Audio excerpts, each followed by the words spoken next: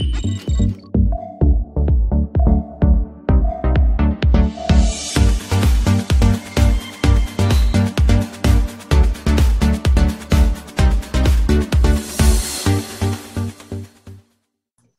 to Dove and Dragon Radio. I'm your host, M.L.Ruscsak. I'm here with Dr. Tracy and her wonderful books. Welcome. Thank you so much for having me. I appreciate you having me on. Always welcome to have authors on to talk. What else can we talk about but books, right? Exactly. And you have 3 of them out, but you also have a doctor in front of your name. So I'm guessing being an author is not your first career. It is not. I have a doctorate in public health, healthcare management with a small concentration in epidemiology. So that's my first love, and writing is my second love. And it shows through with your leadership journal, your practical leadership, and a journey to authorship. Now, which one was first? Practical leadership was first. Lessons learned from Mickey. That was a leadership book that I wrote from my experience being in leadership positions within HHS. So I used Mickey Mouse to make it a little funny and interesting, but to really talk about some serious leadership issues that we need to continue to address and continue to be aware of as we continue to work and mentor those coming behind us. Right. I mean, okay. Being in a leadership position half my adult life, I mean, I understand, there's challenges and struggles and things that you have to have in leadership. You can't have a leader that's in a position that doesn't know what they're doing. That's one. Absolutely. Yeah, and then you have to have the leader that understands everything else, from how to talk to an employee, make sure you don't talk down, make sure you're not having favorites within the company. Yes. And then you put in the political everything else. It's not just as easy as some people make it look. Absolutely.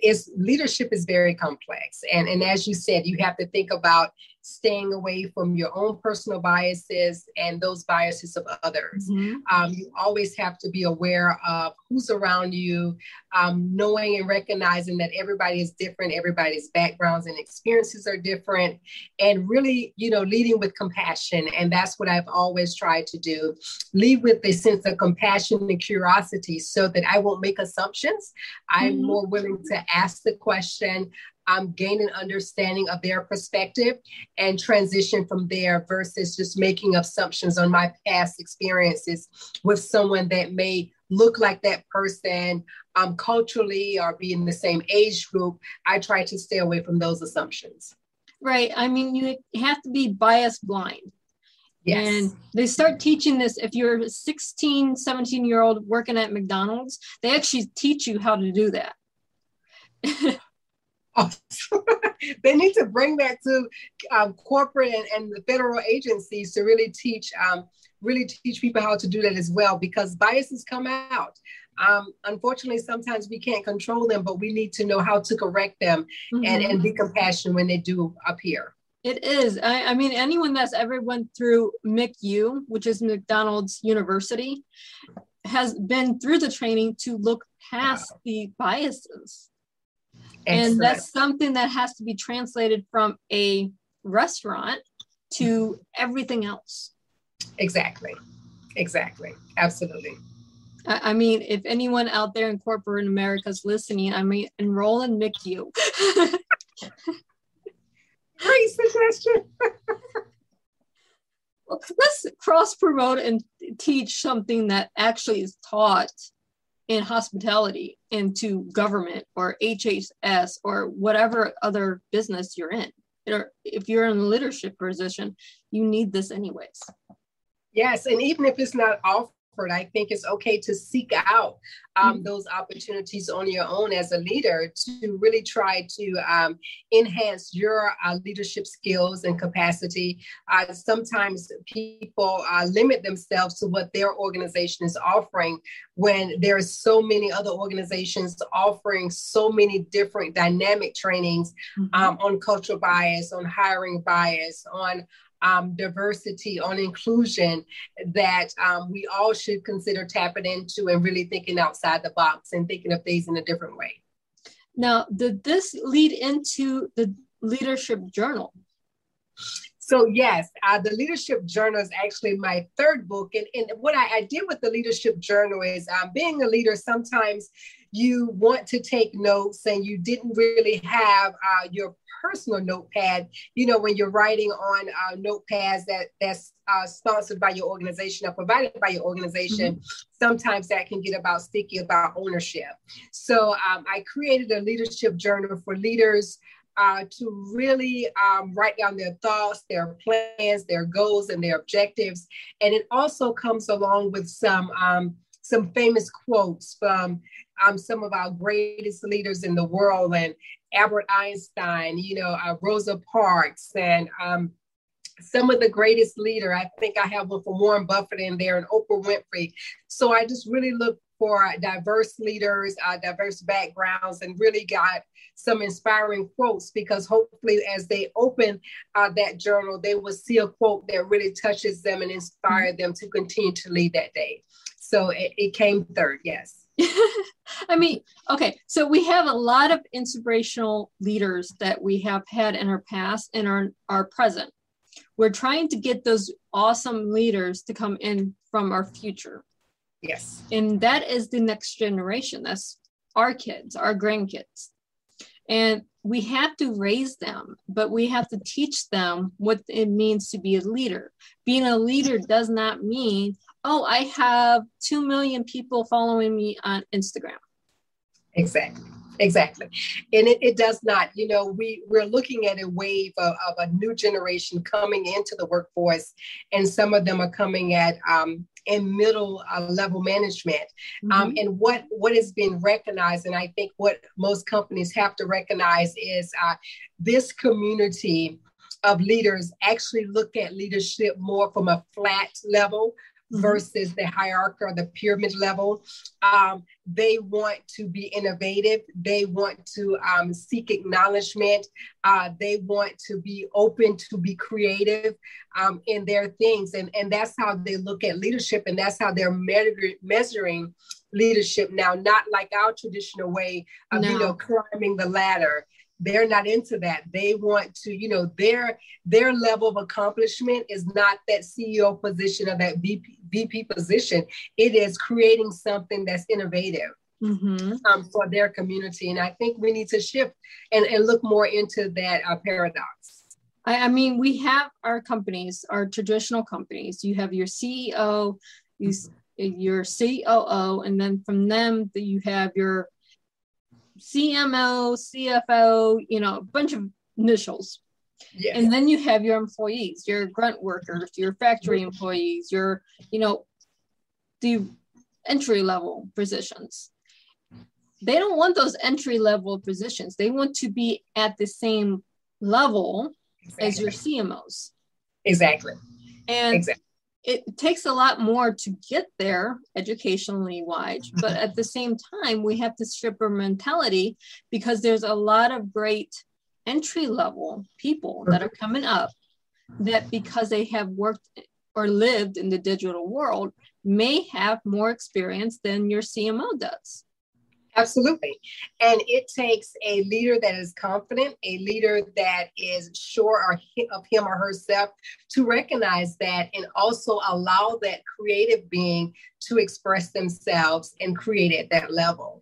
Mm-hmm. And you described that so beautifully, because that's exactly what's happened. It's not anymore about the training and the education that we think it's about. It's about that exposure. It's about the experience. And it's also about partnerships. The new generation, they're more willing to partner across organizations and agencies to work on initiatives versus being isolated, if you will, into one organization or one silo. Mm-hmm. And I think overall, this pandemic has shown us that, we're all connected globally. So those are the things we need to embrace moving forward. Right. It's more like, I'm going to use social media influencers right now. If you have a social media influencer, they cross promote all brands. They're a marketer. Basically, they're marketing a brand. But instead of just marketing in one thing, one brand. Like we have People Magazine. Their marketers only market People Magazine. A social media marketer promotes 100 magazines. Yes. Yes. That's the mentality we have to shift to. We don't need that one marketer that's paid 6 figures when I can go to a social media influencer, cut that cost in half as a business owner, and they're cross-promoting different brands. Now you're going to the cross promotions going on. This is the mentality we're moving into. Exactly. And I think it's a beautiful thing, because when we look at cross promotion and cross collaboration, we're also open to being inclusive of all people, all ideas, all strategies, and all things. And I think that that's where we need to go. And that's what the focus should be. You know, we should really work to get the best out of whatever we're doing. And we do that when we are cross collaborating and cross working across not only organizations, but also race, gender, orientation, and all of that, because everyone brings something unique to the table. Just imagine if we mix all the differences in, what great products we will have at the end of the day. Exactly. You can't just go, oh, this is made for this body type. Well, no, we are not cross promoting. So it has to fit an Asian body type, different cultures, different religions, different whatever. You need to be able to promote your brand. So it's not just here in the US, but does it fit over in the UAE? Exactly. So just a little bit of marketing. we can really change things. I love it. We have a plan. We do have a plan, and we have to be able to change the mentality of the leaders that are currently in those higher brand organizations. Yes. Regardless if it's a brand or a government entity, we have to change the mindsets. Yes. And I think, one vehicle to do that is what we're doing now, having open dialogue about it and continue to talk about it openly and continue to make them aware, because sometimes people are just working so hard in their silo. They're not thinking about what's going on all around them, about the new generations coming into the workforce. Correct. So the more we can engage people in this dialogue, I think the better we'll be long term.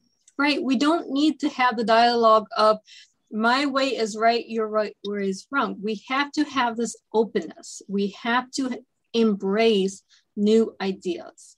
Yes. And agree to disagree, but have the conversation. Because I think, even if we don't agree, if we have the conversation, if nothing else, we built a relationship. Correct. We built a partnership, and that's the most important.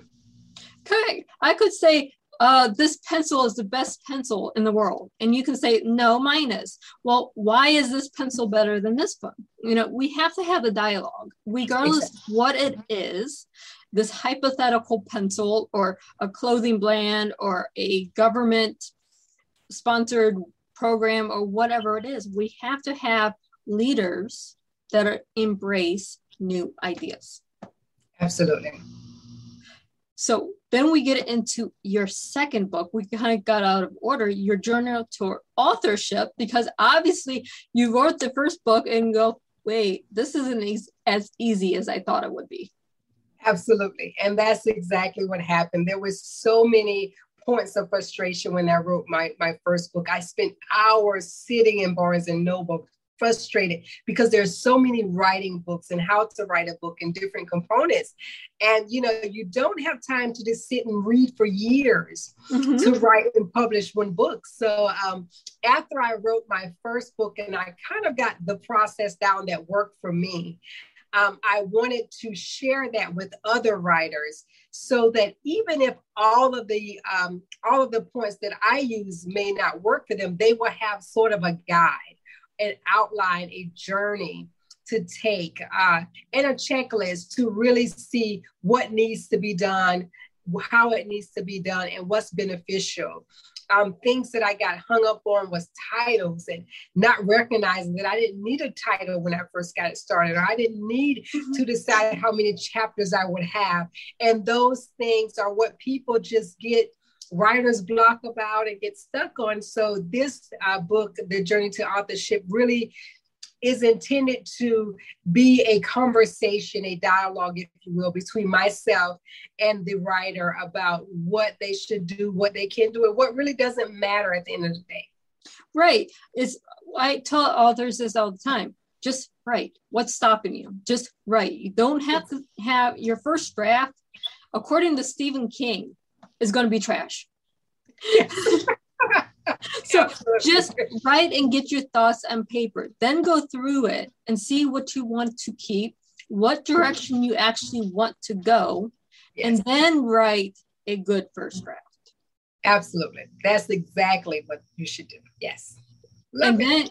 Then when you get it through to the editing, you actually have to hire an editor. It doesn't matter if you're in Penguin publishing or a small press publishing. You have to hire an editor. Absolutely. You're either going to hire a house editor through Penguin or hire your own editor that you find on whatever site did you go to.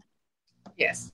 And that's, editing was a big thing for me because I knew nothing about editing when I started writing my book. And then when I got to the point where I needed to hire an editor, I didn't realize there were beta editors and Grammatica editors and all these type of editing that goes into a book. And so that was definitely an educational point for myself. And it also, encouraged me to really interview different editors because you want to make sure that you're getting what you need when you're getting your book edited. I see so many books that are published with grammar errors and not properly formatted, and things are not really linking the paragraphs. And I didn't want that for my book. So I did some research on editing, and I found a young lady where it was a team of editors that worked well for all three of my books, and that worked out. But those things people don't know, and that's why I have a chapter in the book on editing, because people need to know that there's different types, there's different options, but at the end of the day, you just need an editor. Yes, you do. Then you need a cover. Yes. Yeah. Okay. So we went through, wrote the book, we have it edited. Now we need a title, and then we need a cover. Now your title goes with your cover. If you have a, title that is telling a story, you want your book to tell the story. If it's a self-help nonfiction book, your covers needs to reflect that. Yes. Yes. Covers are very important. Having a Canva pre-made KDP cover, it may not be the best thing when you can go to a cover designer and go, okay, here's my idea. Can you help me bring it to life? Absolutely. And those are the things that I encourage everyone to outsource. Even if you're the best designer, I don't think you should design your own cover. Definitely outsource it. And I outsourced mine. I got a couple of versions, I think 5 versions. And I just put it out there on social media and had people vote. Because one way that takes away my personal bias, and then you want to get an idea of what people are thinking when they see your cover, what messages it sends. So those are some easy things that I put in the book that really takes a lot of pressure off of you as you're trying to get that cover, make sure the title makes sense, and really Googling your title. And that's something that I didn't think about until I had to do it, to make sure no one has your exact title out there as well. So it's those little things that I think people get caught up on that I wanted them to be able to embrace with joy and check it off and keep it moving. Right. And there's one thing, I don't know if it's in your book or not, but run your book like a business. Yes, absolutely. If you're not running it like a business, you've made the product and it's sitting on the shelf and you do nothing with it, it's going to sit there and do nothing. Yes. I touched on, I think, marketing and in the business piece a little, but not a lot. But definitely that's something that we have to think about, because I think a lot of people make the assumption that if they write a book, it's going to sell millions and you're going to be a bestseller just by writing and publishing a book. That is not going to happen. No, it's not. You cannot be the next J.K. Rowling's or Stephen King or whoever, you know, if you don't market your book. You have to work the book like you would a regular business. You have to have a marketing plan. Even if your marketing plan is $100 a month and that's your advertising budget, you're still doing something. Exactly. And that's great advice, because to be transparent with my first book, I did a lot in the beginning. But after the first 6 months, I did not have a marketing plan for my book. So I did nothing. But you have to continue to build your audience and build your readers. And it takes work every day doing something to promote your book. I am guilty of that, totally transparent. I don't do that like I would want to. But if you don't, it's not going to sell in the way you want it to sell. Oh, honey, I'm so transparent. I have 17 books out. I haven't marketed one this year. And they're in 10 languages. I haven't marketed any, because what do? I don't concentrate on me anymore. I write the books for fun. They can sit on the shelf. I will promote another author before I promote myself. Oh my gosh, 17 books. Congratulations. That's amazing. Thank you. Oh my gosh, yes. I mean, there's some that are short novellas. And if you're an author or reader, you know a novella is like under 100 pages. And they're for kids. But at the same time, I have my core books, which are 300 to 400 pages each. You know, you have those mixed in there. Exactly. So, yeah, but I won't promote myself. I'm like, okay, if someone wants to Google me, okay, you know, I'm ML, I have this radio show. What else do I do? Well, put it in there. You'll find my books. But otherwise, you're not going to find anything because I don't promote myself. Yeah, I think that's a lot of us. You know, I'm one of those people that goes to the Cab Book Festival and buys hundreds of books, and, you know, not to read them, just to support other authors, you know, because everybody loves to sell, you know, their art. And everybody says to me, why don't you get a tape? But I'm just like, you know, that's just not my thing. I just rather buy everybody else's book. I'm okay with that. Right. When you promote someone else, it makes you feel good. It does. It's so rewarding. I love it. It is. It's the most rewarding thing in the world. You can promote other people, make other people happy, and share information that is, you know, needed for this culture that's coming up that are now in high school. Exactly. And you know, share free information. I'm so irritated when I see people want people to buy information. I'm like, oh my gosh, where do we get to this point? You know, if you're helping to build generations, whether it's generational wealth or generational knowledge, you know, it should be free. Conversation should be free. Exchange of information should be free. But I've seen during the COVID response that we're kind of getting away from that, and people are, you know, trying to take advantage and charging people for the simplest information, which is unfortunate. I have seen programs that are 3-day programs. They want to charge a minimum of $3,000. For 3 days? For 3 days. Does not include your airfare or hotel. It's just to sit in a conference room with 100 other people to listen to the same information, and you might get 10 minutes of information out of those 3 days. That is so unfortunate. And it's information that is supposed to motivate and inspire us to grow as leaders. Now, if I have $3,000, I'm already a leader. Absolutely. So why am I going to a leadership conference to teach me how to be a leader when I can go talk to anyone of my peers for free? Yeah, for free. And get the same information or better information. Right. it's not going to be tailored to me. It's not going to be a conversation for me. It's going to be, okay, I'm here. I'm going to sit in the back of the class because if I'm going to a conference, I'm going to be in the back because I don't want to be up front. I'm that kid that would be in the back of the class in high school and ace the test when the person in the front row is struggling. Yes. Well, why are they struggling? What is the problem that's making them struggle?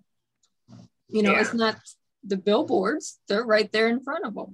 It's not the teacher, we're all hearing the same information. So what is the problem? There's the disconnect. And you know, that's a great point, because even in leadership, there's a disconnect. And and you see people, we're in the same room, it's the same conversation, but their takeaway is totally different. And sometimes, you know, I wonder, how did you get to that decision? And sometimes they unfortunately can't even explain it. Right. But that's something we need to explore, because oftentimes people just go with it. And it's like, you know, we don't need to go with it. We need to have a further conversation and explore, how did we get to that decision? And sometimes it's personal biases that people don't want to acknowledge, or people that don't recognize. It is. It goes, well, how did you get to this position? Well, my Uncle Joe, you know, or my Aunt Sally, or, you know, that's how they got the job. That's not, doesn't say they're qualified. It means there's a bias there that they got the job because of who they know. Exactly. But we are almost out of time, unfortunately, because this is fun. So where can our readers and our listeners find you? You can find me on the internet. I have my website. You can drtracypowell.com, and it goes directly to my website, and all of my books and resources are there. I'm on LinkedIn at Dr. Tracy Powell as well. And those are my two sources. I'm also on Facebook, Dr. Tracy Powell. So everything is just Dr. Tracy Powell. And you can definitely find me, engage me, and I would love to talk to the readers and just have dialogue and conversation.